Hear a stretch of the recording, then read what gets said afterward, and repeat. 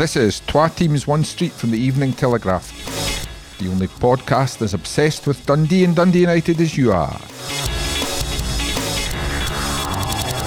This week, Dundee grind out vital win against Accies. And no shock as Mulgrew joins United coaching staff. Hello, and welcome to this week's edition of Twa Teams, World Cup special and all that. That's why we're all in the middle of Dundee. I'm Tom Duffy. Podding alongside me today is a man with a connection to the World Cup, Alan Temple. Hello. A man with no connection to anything that involves a trophy, Graham Finnan. Hello everyone. And George Cran, who, at least Queen of the South, won't get relegated this month. Thanks. That's all I can think of, George. Hello. I don't want to just say George Cran. Yeah, that's okay. Anyway, to continue the World Cup theme, I've got an apology to start off with this week. Last week's edition, I did say the opening game of the World Cup between Ecuador and Qatar was nobody versus almost nobody. Well, I want to apologise to Ecuador because they look a half-decent team, and I want to apologise to nobodies everywhere, myself included, because Qatar have no status as a football team. But enough. George, Dundee, they're the big talking point in world football now. Another win. They're eyeing the top. So they should be. It's now the top division in Scotland at the moment, so everyone should be taking notice of the championship because it's as mad as ever. And Dundee are looking pretty good at the moment. That's 3 wins on the spin. Good thing, what I liked about Saturday, although it wasn't the best watch, was that they didn't play particularly well and they rode their luck at times. The goalie had to be good. The 2 posts had to be good to them as well, but they got the win and they got a clean sheet. And in the championship, that takes you a long, long way, and it can prove the difference between getting stuck in the playoffs and going up automatically. So I think they're looking really good. Injuries are starting to bite a wee bit. There's quite a few of them at the moment. But they do have a cast of 1,000. Well, that's the thing. The squad's come to the fore now because obviously we've seen Sean Bunn get his chance and has taken it really well. Glad to see him back in. We even saw Finn Robertson the weekend, which we haven't seen a lot of in a long time. So it was good to see him back in the pitch. And yeah, you can see every team. There's a lot of teams coming to Dens or Dundee playing away, and the other teams are struggling to fill their bench. Maybe I think Morton had 4 subs and no goalies. Dundee ended up having 2 goalies on their bench at the weekend just to kind of fill up the numbers. Is that just to keep them both happy? I think they were maybe less unhappy. A man short in terms of the full 9, and I just stuck the goalie on just as a backup's backup. But the team they're putting on the park is still pretty good. And Bear, they disappointed you the previous week against Raith Rovers because, by your own admission, they actually played well in getting what looked a run-of-the-mill win, but this time did they live up to your expectation and make it a boring 1-0? It was a different win. I think it was an important win, and it was a grinding win, shall we say, Tom. He obviously changed it a wee bit. He brought in Sully and Sheridan, and Zach Robinson played up top alongside him, but it didn't really work out. And it wasn't the free flowing football and chance creating football that we saw against Raith, but they saw it out. Hamilton are at the bottom of that league, and it shows you how tough it can be. That championship that Hamilton were able to put on a performance like that, because on another day certainly Hamilton probably could have felt that they deserved to take something from the game. George says that they hit both posts in the second half with one shot. The same shot. But I've got to say, Tom. That doesn't count as yeah, I've got to say, what goes around comes around. And Zach Robinson did exactly the same against Raith Rovers the previous Saturday, hitting both posts with one shot. So where Dundee didn't get the luck that day, they got the luck against Hamilton. And I was glad to see that. Gary Boyer and a few of the players pointed out that was the defensive performance was magnificent. I think players were putting their bodies on the line. The keeper played his part in that, but there was solid.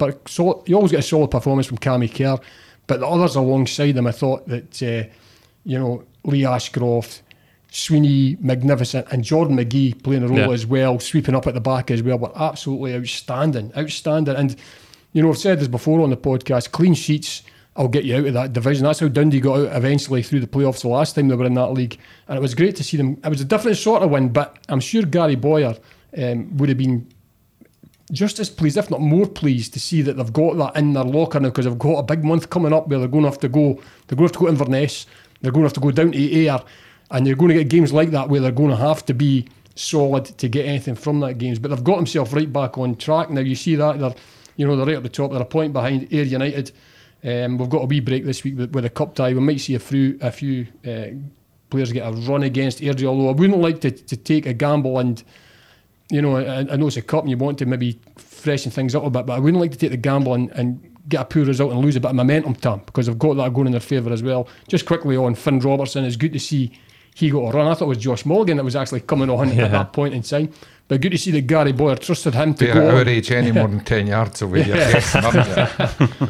It was good to see Gary Boyer trusted him to come on. It wasn't as if the game was won. It was, there was 7 or 8 minutes to go. They had to see it out. And Finn Robertson's that sort of... He's different to Josh Mulligan. Josh Mulligan will run with the ball. Finn Robertson will keep the ball, and he did that. Mm-hmm. He did that well, and I saw the game out quite well, apart from maybe a wee slip at the end when Ashcroft played the ball back to the goalkeeper. You would expect him to just punt it up the park, but as so often happens times in stoppage time, the keeper slips and everybody's got their hat in their mouth for about 30 seconds. Sense of drama. But he gets himself back out and back up and toe bashes it away. But a good 3 points, different 3 points, but another good win for Dundee. And Alan, Bear said there, people were putting bodies on their line. Well, we've seen in the World Cup so far what lesser teams can achieve when they've got the right attitude. If you've got the best squad in a division, which it's fair to say Dundee have, and players have that attitude, it's a good recipe for success, isn't it? Yeah, the desire to maintain that clean sheet was absolutely fantastic to see. I think there's been a lot of coverage, and rightly so, for Ian Lawler's wonder save that he made. But even in the moments immediately after that wonder save, is it Sweeney that throws his head? He knows he's getting kicked in the head. Absolutely. Sweeney basically says, I'm willing to take a stud in my face to stop you from scoring a goal. That's brilliant to see. Can I just jump in here, Alan? I seem to remember a derby match last season, a similar sort of situation when Nicky Clark was about to put in the winner for Dundee United, and he did exactly the same thing when the ball was on the ground. He tackled with his head. Do you remember and I think it's I think it's become something of a sort of a gif and a meme. Remember when John Terry was on the ground and he basically just sort of flopped like and threw his head in front of a ball. I mean, it's like that. It's that absolute desire of you are not scoring a goal, and it's absolutely fantastic to see. And it's great to see Ian Lawler making that save as well, because I don't think there's a more fascinating goalkeeping situation. I don't think there's a more fascinating goalkeeping city than Dundee, that's for sure. But in terms of Dundee's situation, we sat here at the beginning of the season and discussed who gets the gloves. Is it Legzdon's? Is it Harry Sharp? And at that point, Ian Lawler wasn't even in the conversation. Let's be pretty honest. I mean, and he's come in and he, like all goalkeepers do, you try to block out the noise, but he'll know that he was probably at one point considered third choice. Fans maybe are doubtful about his quality, and he's come in and he's really proved a point, and that takes broad shoulders and it takes ability, and I'm delighted for him. And in terms of that battle for the gloves now, I mean, it's just absolutely fascinating, and I know that I tend to shrug it off when managers say, I've got 2 number ones, and you say, oh, come on, you really, don't both play. Exactly. It's like, really, who your number one is. But in terms of Dundee, it's all season, it just seems to have been they've just been taking a turn, really, because they've all had a go, and none of them have really done much wrong to drop out the team. Injuries and illness have kind of popped up and given somebody a chance, and then it's a case of, I think Gary Boyer's said it quite a few times about different players. If you've got the shot, then it's up to you to keep it. And it seems that way. Ian Lawler has 2 clean sheets in a row. I think they're unbeaten this season since he's played the last 5 games. I went back through his whole Dundee career, which isn't a long one. He hasn't played that many games, but he's only lost 3 games as a Dundee player. Oh. One was against Rangers, one was against Celtic, and one was a 4-0 home defeat against Livingston. But we'll maybe not mention that too much. But so as much as fans are maybe when how many games was that though, George? How many games he played for? I think it was 18. I think so, and that was a lot of them were for a pretty poor Dundee team last season. Fair comment, George, but let's not dwell on that. Yeah, and to be fair, he didn't have his best games last season either. I think he looked a bit made shaky, mistakes and stuff, but this season he looks very confident. To be fair, Saturday was the busiest he's been by a long way in this recent run. The defence had kind of protected him pretty well in the last few games, but he came up with big saves. He made a good save in the second half as well from a corner. But no, he speaks really confidently as well, and he looks confident on the pitch. So it's great for Dundee. I mean, how do you keep them all happy though? Sorry, George, I was just sniggering there because I always spoke really confidently. I was hopeless in every position I played. I know, that's the difference. If you reach a level of hopelessness, you might as well be confident because you know what you're going to do every week. It is interesting what you say in terms of keeping them all happy as well. And it's not just keeping them all happy, it's at some point in the Championship and with the financial realities that are affecting every single club, do you also maybe at some point think, is it worth having Legzdins and Lawler on? Well, you've got the emergency loan, don't you? What would be senior goalkeeper wages? Surely most clubs would tend to go senior number one, and then a young talent like, say, a Harry Sharp. And as Tam says, if anything happens beyond that, you've got your emergency loan. It seems like almost an embarrassment of riches when you've got Lawler and Legzdins at a club that for the moment is in the Championship. And so it's an interesting one. All three are out of contract as well. Yeah, at the end of the season, which, to be fair, most of the always feast or famine at Dens, isn't it? Bear, is the big beneficiary, if you look at the sort of bigger picture, maybe young Sharp, because he's getting his chance every couple of months or so, but he's working with two experienced goalkeepers, and they're not relying on him. He doesn't have to play. Yeah, I mean, I think he's done really well. He came in at the start of the season and people were pretty unsure about him. He's a young lad. He's learning his way. He does look shaky with the ball at his feet at times, but that will come, that will improve. He's a terrific keeper. There's no doubt about that, and he's got real potential, Tam.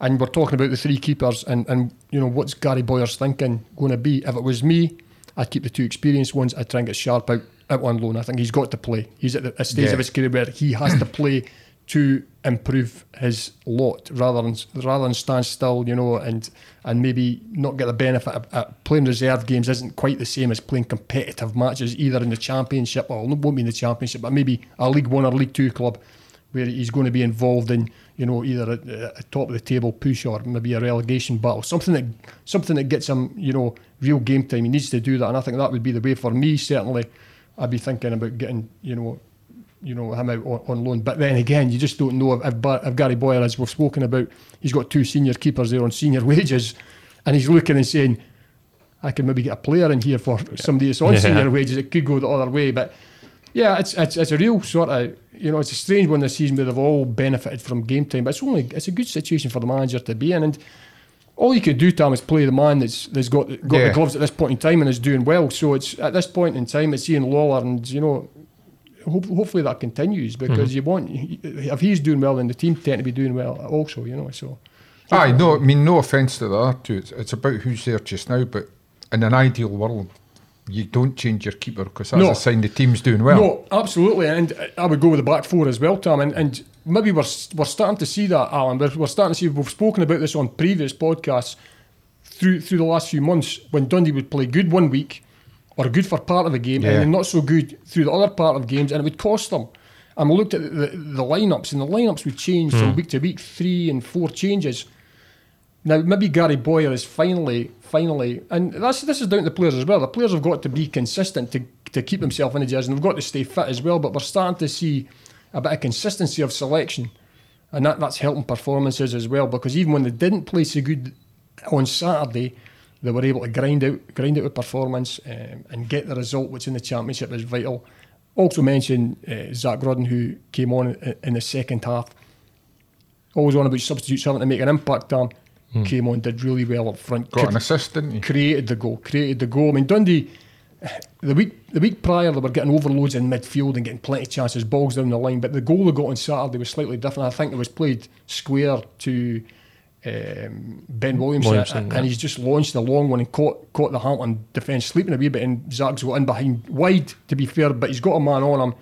He's dropped the shoulder and went by him like a winger. Great ball into the box, just put it in an area, and wee McMullen's come running in. It's a tap-in effectively because he's taking the keeper and everything out of play. But yeah, good for Zach Rodden, he did well, and that's what you're looking for, because Zach Robinson didn't have his best game, which can only be expected. He's not going to play well every week, and it didn't really work for Sully and Sheridan the way they were playing him. So good for Zach Gordon. It'll be interesting to see if he gets a start on Saturday. And we're dwelling on the defence and the goalkeeper because we're being modest, because not only has Gary Boyer bowed to the pressure, the relentless pressure of this podcast to play Sean Byrne, he's now admitted something that even we've not gone so far as to say, Byrne's magnificent. Byrne the Magnificent. Well, it was very much Are we going to get part of the promotion bonus if they go up? We're speaking to Sean Byrne last week for the preview for the weekend game, and it was really interesting chat. They spoke really well about the kind of situation he was in and basically getting his head down and working through it. But he's also gone through a lot of really tough stuff off the pitch. His grand's severely ill with cancer, and she brought him and his brothers up. So there's all sorts of other stuff going on off the pitch that he's had to deal with. And basically Gary Boyer was praising his character for getting through all that, but still going in and doing his job really well in training, and then taking his chance when it's come along, because he has had to be pretty patient in it. For a player in Byrne's situation, I'm sure he must have thought, I'm never getting back in here, no matter what I do. But Joe Grayson picked up a knock, came off the pitch, and he got his chance. So it's kind of a contrast to maybe the situation that Niall McGinn's had this season, that I don't think the manager appreciated the way maybe Niall McGinn reacted to being dropped or being told that he could move on or whatever. But Byrne has shown how you do it and how you can still have a future at the club and kind of fight your way back. So all power to him. But interesting to see what happens actually this weekend with the cup game, how many changes the manager makes. Is that a lesson though? You're talking about Byrne. Is that a lesson for others at the club who maybe find themselves struggling to get game time? You know, the worst thing you can do is down tools and not bother in training, not do your best in reserve games. Sean Byrne came out and spoke to the telly and said, "What I was there, I was going to try to prove the manager wrong." That was his biggest incentive, and that's what players have got to do. And that could rub off on the younger guys, I would suggest, who are maybe out the picture and are maybe a wee bit down. Yeah. If you work hard in training, and as Alan's rightly said, in this championship, you're always going to get, there's so many games. We've seen it in the past. A big squad can quickly be whittled down to sort of 12, 13 players. Mm-hmm. You know, so you will get your opportunity. It's when you get that opportunity, you've got to grasp it with both hands, as we've seen with Sean Byrne. And it's not like you can go anywhere either. No. Outside the transfer window. So basically, once the transfer window shut and there wasn't a move for him that he could accept, then either you just sit on your bum for 6 months and don't play at all. That's why I was delighted when the manager turned to Robin. We Finn Robertson on Saturday, because it wasn't just a case, Tam, wasn't just a case, I've not forgotten about you, I'll stick you on in the last 10 minutes and give you a run. It was a vital period in the game. Dundee were under the cosh. He wasn't just putting him on there just to give him 10 minutes. I know what you can do. Go do it. Yeah.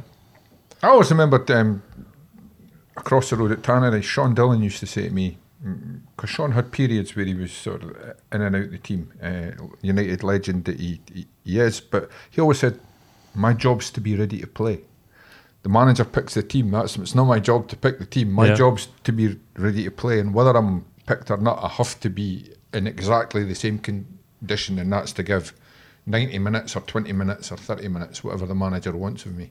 And in fairness, I think that attitude, and obviously that it's shared by Byrne, is an attitude, and apparently Finn Robertson as well. Modern players are very good at that. Mm-hmm. Well, you've got that.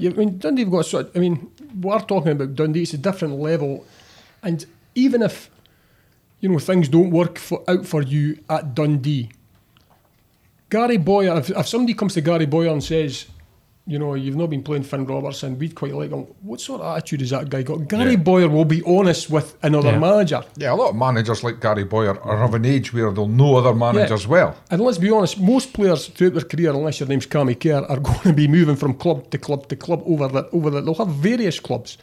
So managers are going to speak. So players get reputation for either being, this guy's got a terrific attitude or a bad attitude. Now it's up to a manager to decide. If he's got a bad attitude, can I actually change that and work with this guy? We've seen he's got ability in the past. Can I work with him and try and do it? And some managers will try that, until they're blue in the face and sometimes it doesn't come off. But it's always good if a manager's got good words to say about you, and your career will be expanded throughout that. Yeah, Alan Bear makes a good point there, particularly with the January transfer window coming up, because managers want to sign players in that month who are oven ready, as it were. Absolutely. It's all about a player's mentality, and it's also about a player's sense of perspective, because it can probably get quite easy to become narrow and focused on the next game. Oh, I'm not going to be in the team at the weekend. I'm not going to be in the team at the weekend. But you need to think forward, and you're thinking to January. You're thinking, am I going to get a chance to impress at some point and perhaps get a move, or what happens beyond that? And although every player wants to play every minute of every game, it's 2022. It's a squad game now. There needs to be that sense of perspective that I might not be in the starting lineup, and that's a blow, but there will be rotation, there will be substitutions, there will be, pretty much everyone and their uncle gets on the bench these days. It's a squad game. I'm hoping to get a chance this season. Oh yeah, we saw your goal at the futsal. You're come and get me play. But so having that perspective is probably not the easiest thing. However, it's a vital thing, and if you can train yourself to have that right attitude, or you just happen to have that attitude, then that's going to put you in a really good footing for staying mentally strong and being ready to take any opportunity that comes to you. And quite clearly, someone like a Sean Byrne, and evidently it appears from last weekend, Finn Robertson, have that quality. Or you can go and loan to Piers Morgan instead. Exactly. Yeah, I was just thinking that most players have to wait until January. Others have got mates in the media. Yeah. When I say got mates in the media, I don't mean us. We're not going to get you. We're not going to get you a November move. Anybody out there that wants to do the big interview.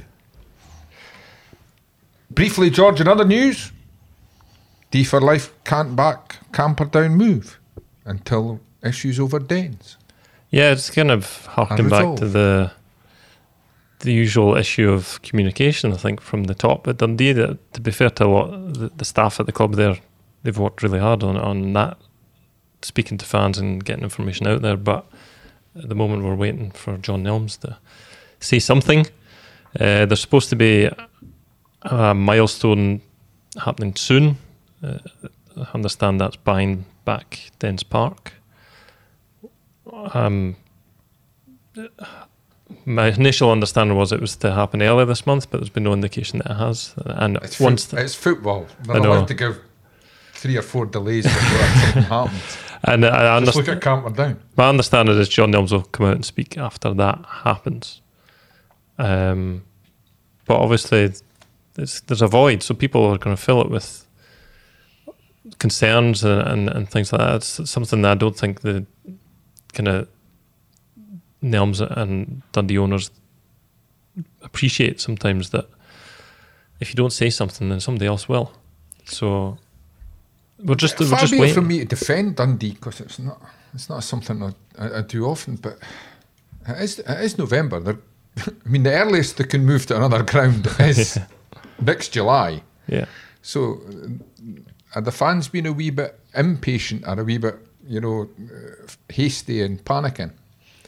I'm not so sure. I think it's just a case of the concerns are That's why growing. I went to defend them. You just shoot me down. I think all it takes is to come out and say, I stand by what I've said before. It's such a vital issue as well, that there will be paranoia and there'll be fear. And when you're a club that's been in administration twice in very recent memory, it's a fan base that quite rightly will edge towards caution in terms of how things have been run and how things are going forward. So while I get Tam's point, I can also totally understand that there would be concern, and you'd err on the side of caution, because although it's a different context this time, you've kind of vaguely been in this movie before, I guess. Yeah.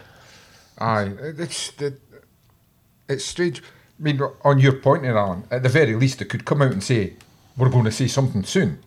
And then that helps. I mean, you're saying nothing, but you're at least showing awareness. The other thing, Bear, is perception's a funny thing, because... And I'm exactly the same. I'm like, I don't like the idea of them buying back Dens and selling it and ground sharing somewhere else, because then they don't have a permanent home. Yeah. But the fact is, for several years now. They've not owned their own home anyway, so technically nothing's changed. But it's funny when it's not you. It's the stadium where you belong. Yeah, and it is an emotive issue. There's no doubt about that, Tom. And people get sort of uptight about the whole thing. And you know, it would be nice if Dundee would come out. We're going to say something soon, but have Dundee ever come out and said we're going to say something soon? They just come out and say it when they're ready to say it. And they often say they're going to do something soon with the stadium. Yeah. And I guess the issue is D for Life, and George is obviously dealing with them, but I guess they're not asking for the club to come out and speak to the press or speak to the wider. I guess they just want a dialogue with the club. Yeah. I guess the frustration comes from the fact that they can't get a dialogue with the club, and I kind of understand the club's perspective. The club will probably be fearful that if they have private conversations with people within that group, maybe that gets out and blah, blah, blah. All these, tales as old as time in terms of paranoia and things like that. But yeah, I guess they're not wanting the club to come out, and because it would be weird if the club came out and said a statement that said we'll say something in a month. I know, but they want a communication with the club. They want to have a dialogue the same way that the DUSF have a good dialogue with Dundee United, for example. I guess they want to be a fans group that has an open line of communication with the club, and evidently that line of communication isn't quite there yet. No. But to try again to praise Dundee, George, 15 quid to get into the Scottish Cup tie. That's good. Against Airdrie. Well done. Particularly a time where, as I know myself, have you tried watching 4 matches in one day? It is actually quite difficult. I've tried to do that and work, which hasn't gone too well. But that's a dirty word, George. Work. Aye. It helped that our website went down for a few hours. But you had a pair of scissors, George, and a cut wire next to you. No, that's good. Because it is. I mean, it's great for you in particular, George. You putting the paper away at Nightmare that the championships and lower leagues are ongoing, because it gives you the local stories that we always lust after. But for punters in general, there's good reason not to go and pay to see a football match just now, because there's plenty of World Cup action on. No, 15 quid's pretty good, and I think concessions are £5. Kids under 12 are £2 if they're bought with an adult. So they can buy a paper or go on the website to find out that kind No, of but I was deal. just going to say, so maybe a parent with 2 kids can get into dens for less than 20 quid. It's pretty good. That is actually, good point, well made. Let's move on. Enough free advertising. Right. Dundee United. Alan, perhaps one of the most obvious career moves in Scottish football. Charlie Mulgrew's gone into coaching after his United appointment with the first team. Smart move, and as I say, an obvious one for a thinking footballer. Yeah, I think it's definitely a trajectory that he wanted to go into. I think when he arrived at Dundee United, I think the club were firmly aware that he had coaching aspirations. He was already doing his badges. He's done elements of those coaching badges while working at Dundee United, and certain studies and all that sort of stuff that you need to do. So he is ticking along very nicely in terms of being fully qualified. He's got vast experience. He was and is a massive voice in the dressing room. I think we've discussed before that under Tam Courts and Liam Fox last season, there was a healthy back and forth and dialogue with the senior players in terms of what was working, what wasn't working, what they were comfortable with. And people can sometimes get the wrong idea with that, but that's the way it was, and it worked exceptionally well last season. So Charlie's been a big voice. He's got his coaching badges. I don't expect, obviously it will change in the sense that he can help to shape sessions and be a more official voice, but he was already a big personality in that changing room, and it'll be fascinating to see how his journey goes. I think Dundee United are clearly a club that have promoted from within, whether that's academy, whether that's managerial, and I think it probably wouldn't be the most outrageous thing in the world to say in the fullness of time, one way or the other, Charlie could very well be a Dundee United manager in the making. So it'd be fascinating to see how he does. And yeah, I can understand it. It's a funny one. It gets obviously a talking point, because you'll get a lot of fans that say, we would have liked someone with a bit more experience. We would have liked maybe a fresh voice. And I do get that instinct, but it is a third man on the coaching staff. I would love to know who these vastly experienced, successful coaches that are out there and are willing. Changed so much. You go and find a guy in his late 50s, early 60s that you think, well, there's a good, and he's looking at the game going, I don't remember it being like this. And also, why is he coming to Dundee United to be the third man on the training ground? It's just it's silly. The guy that was doing that role was Adam Askar last season, a young up-and-coming coach with some fresh ideas. That's what Charlie Mulgrew will do. Now, in terms of an experienced voice that's come in from outside, you have Stevie Crawford there. Now, who is experienced. Who is vastly experienced. He's managed, whether, granted, they've not been in the top flight for a while, but Dunfermline are a big club with huge pressures. He's been all through a lot as a manager, so you do have an experienced, fresh voice in there. So I think the makeup of the coaching team is nicely balanced, and the proof will ultimately be in the pudding. I love it when we all talk about coaches and everyone always says, I gather he's a highly rated coach or he's got real potential.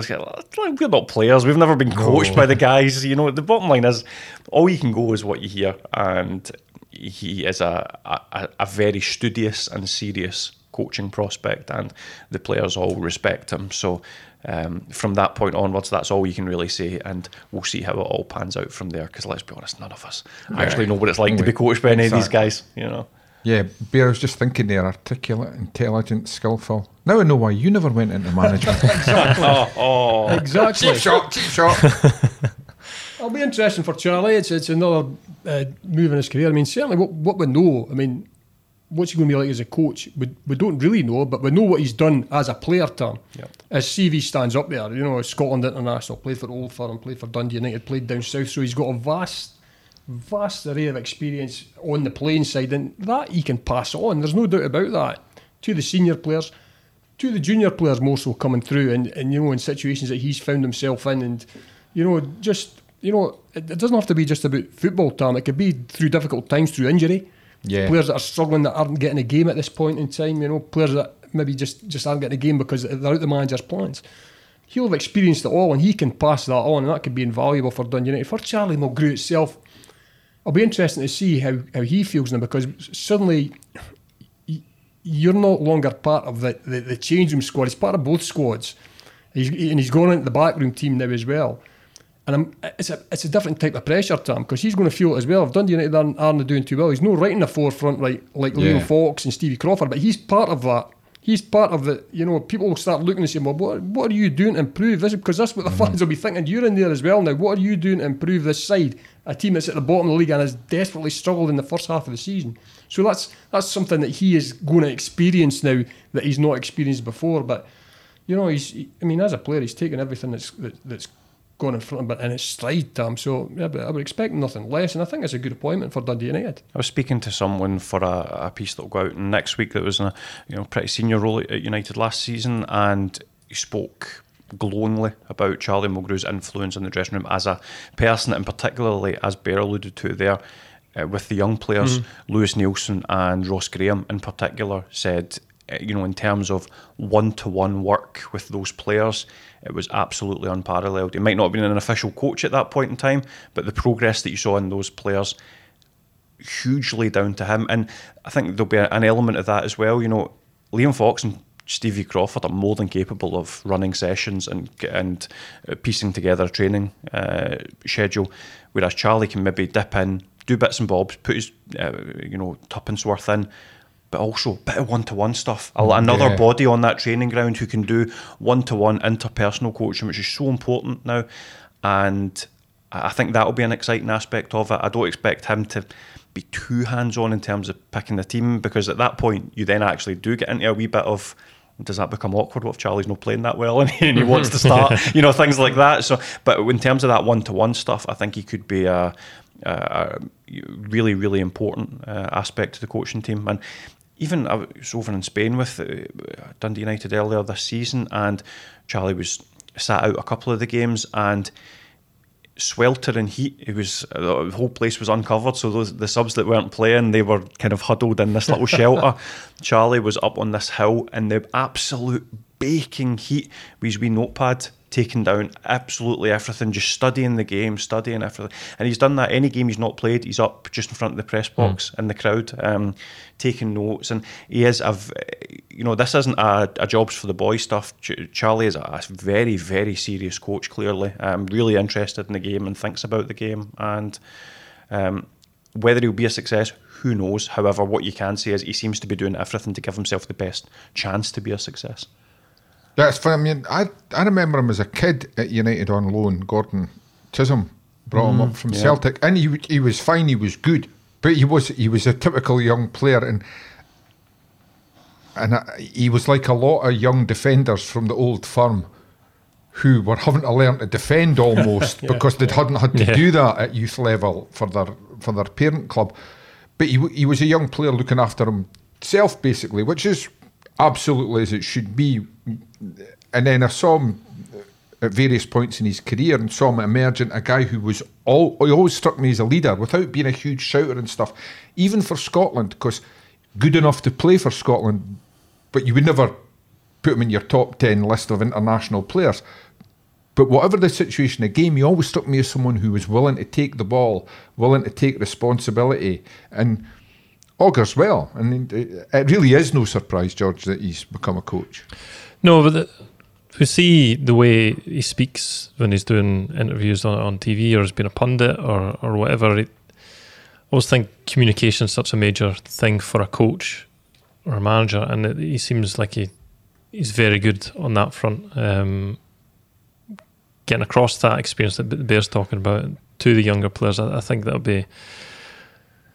He looks ready-made for that, to be honest. And it also feeds into United's recent history of wanting to develop their own coaches. I think it's very much going, as you mentioned, not going out and getting a 50, 60-year-old coach. It's develop your own and try and build them through. We've seen Tam Courts. We'll have to be honest, well beyond football, it is a thing now.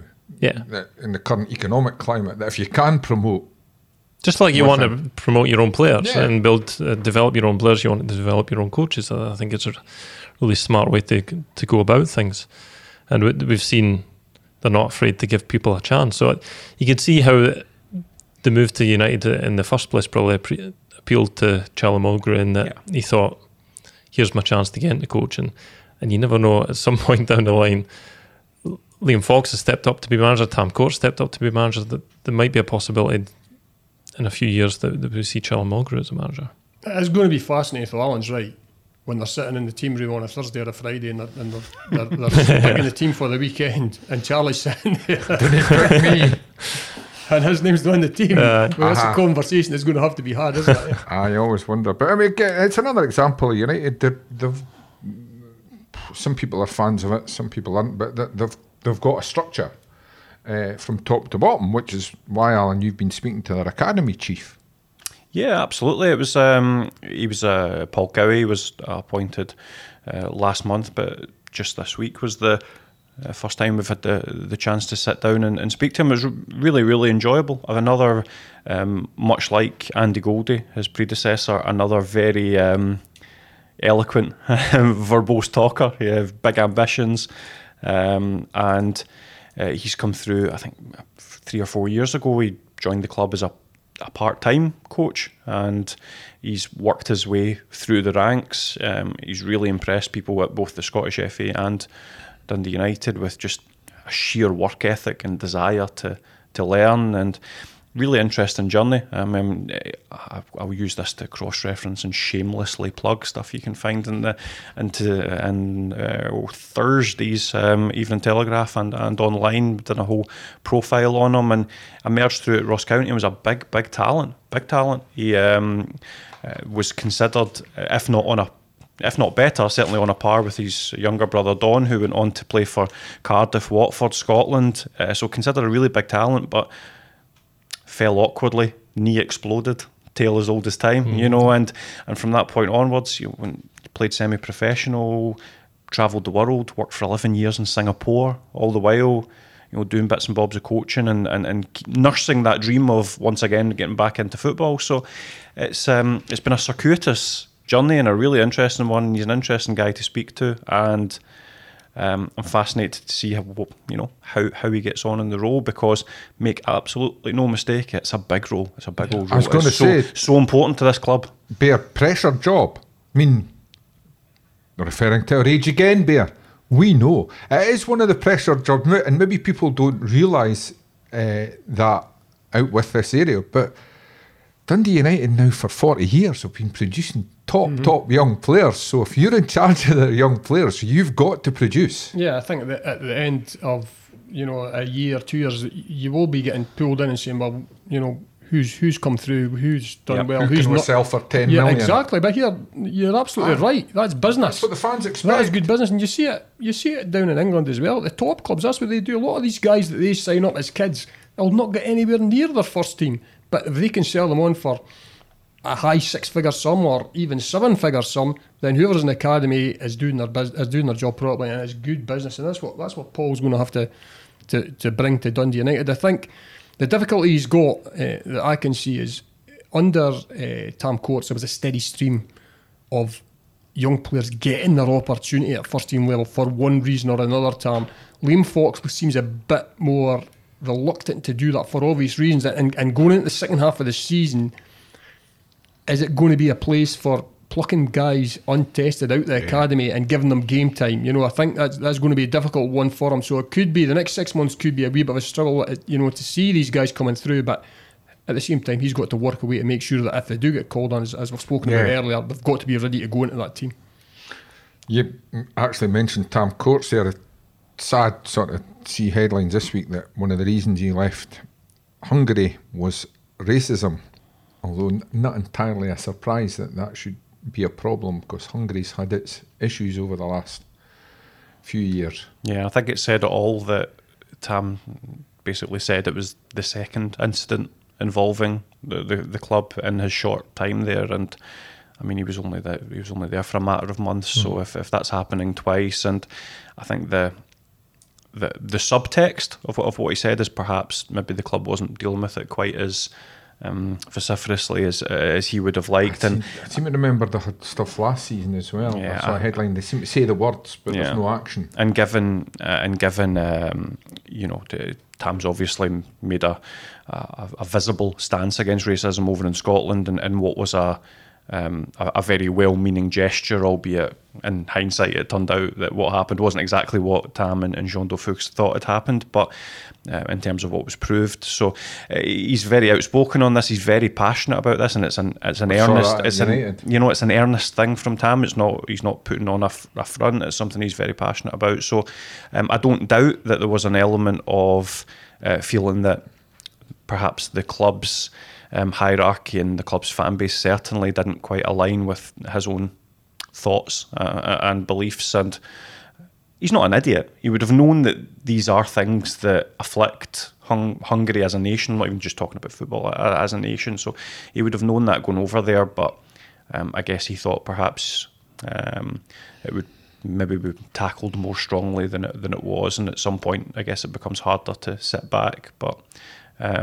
one way or the other, it was decided that he should leave, and there's probably also footballing aspects of it. But what I would say is, I think in the fullness of time, we can look back and say Tam did all right over there. Like it wasn't. He didn't take over. He's also an honest lad, isn't he? Yeah. So when he says that, he's not just making excuses. Yeah, but he didn't. He took over a club that didn't do well last season, and also have that weight of expectation on their shoulder that they should be doing a lot better. And they were building up a bit of momentum. He left the club after a really good 2-0 away win.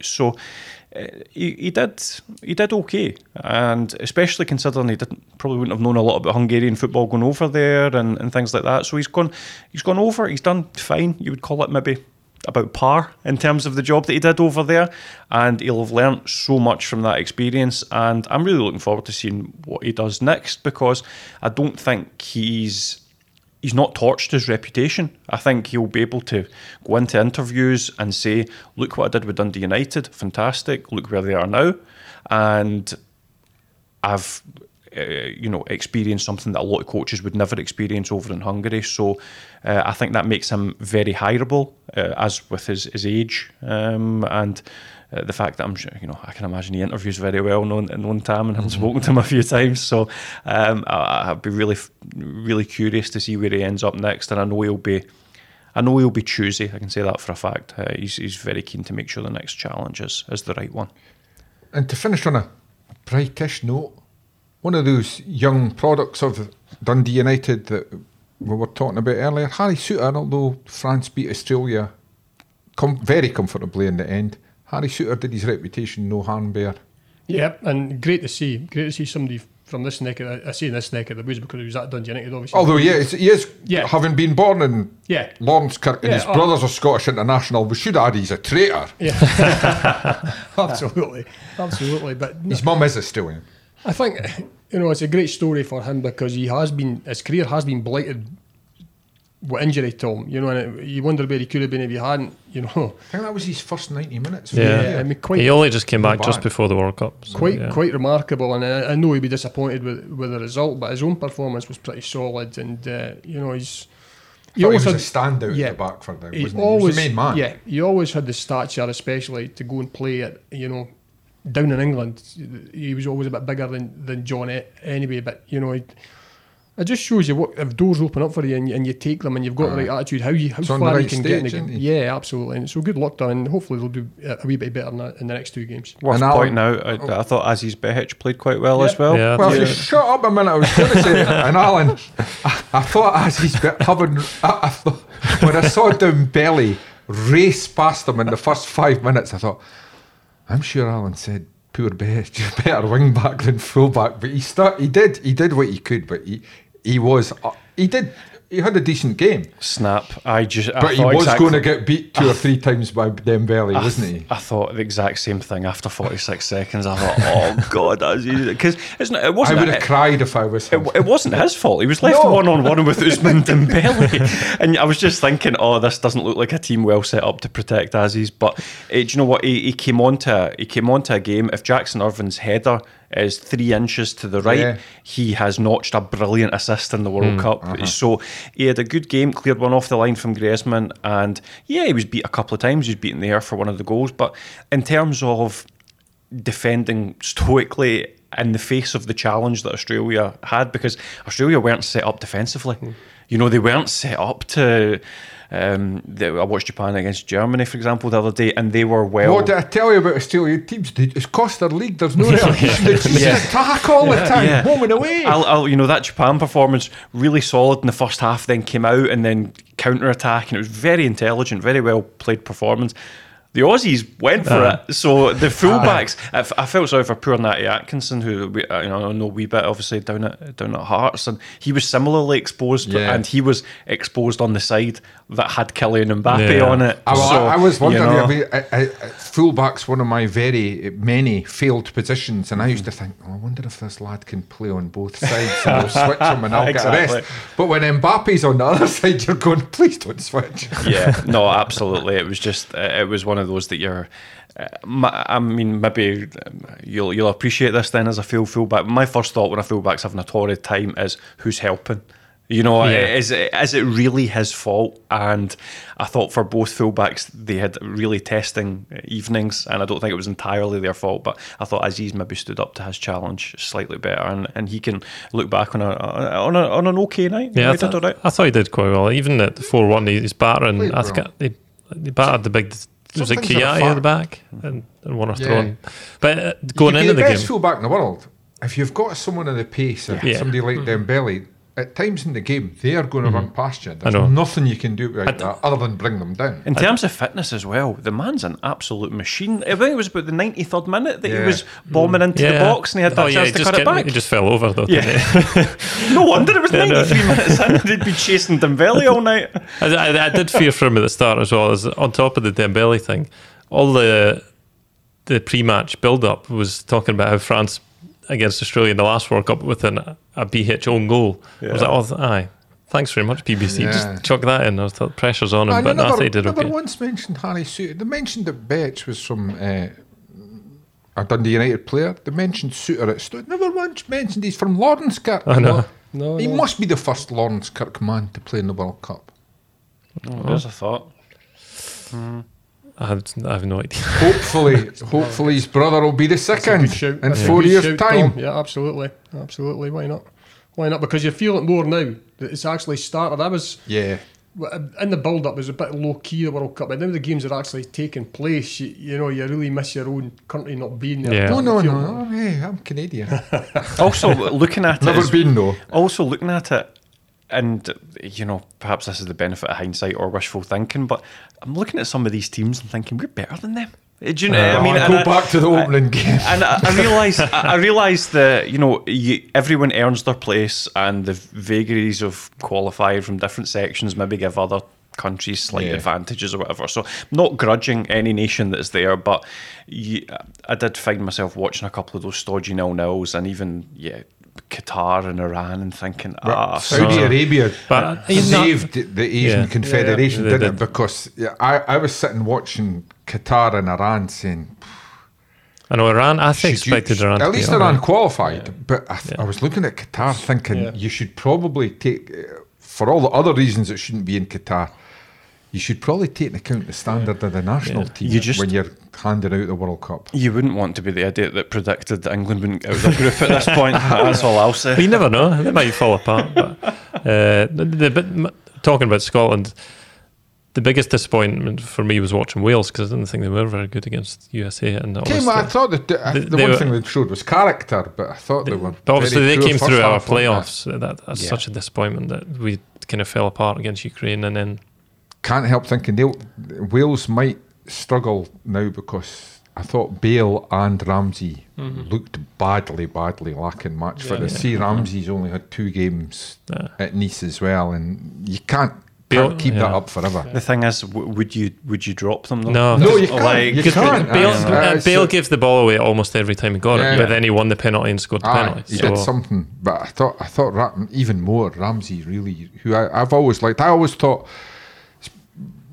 go back to their Euros things, what was very good for Wales was everybody focused on Gareth Bale, but they had Ramsey and Joe Allen, who were very high standard players. But they missed Allen in terms of controlling the game. I like his positionally, he's very good, but I think, dare I say, in terms of similarity, Dylan Levitt's probably the closest in that squad to a Joe Allen. If Joe Allen got on for legs, if Joe Allen isn't playing, Ampadu isn't a Joe Allen type. Aaron Ramsey certainly isn't. In terms of ball circulation and controlling a football match, there's an argument that says that Dylan Levitt is actually the nearest thing they have to a Joe Allen. So it'd be interesting if Joe Allen doesn't regain full fitness, whether maybe Dylan Levitt might come into thought, because Rob Page is surely thinking we need to control the ball better, because as George rightly says, it just kept coming back at them for long periods. For all that, the point puts them in a really good position. They've got Iran next year, taken 6 in the first game.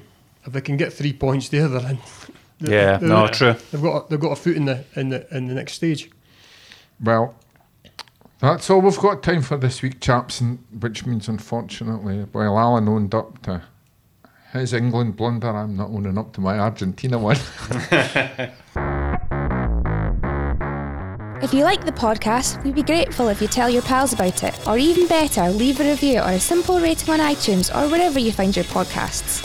All that really helps people find Twa Teams One Street, and that means a lot to us.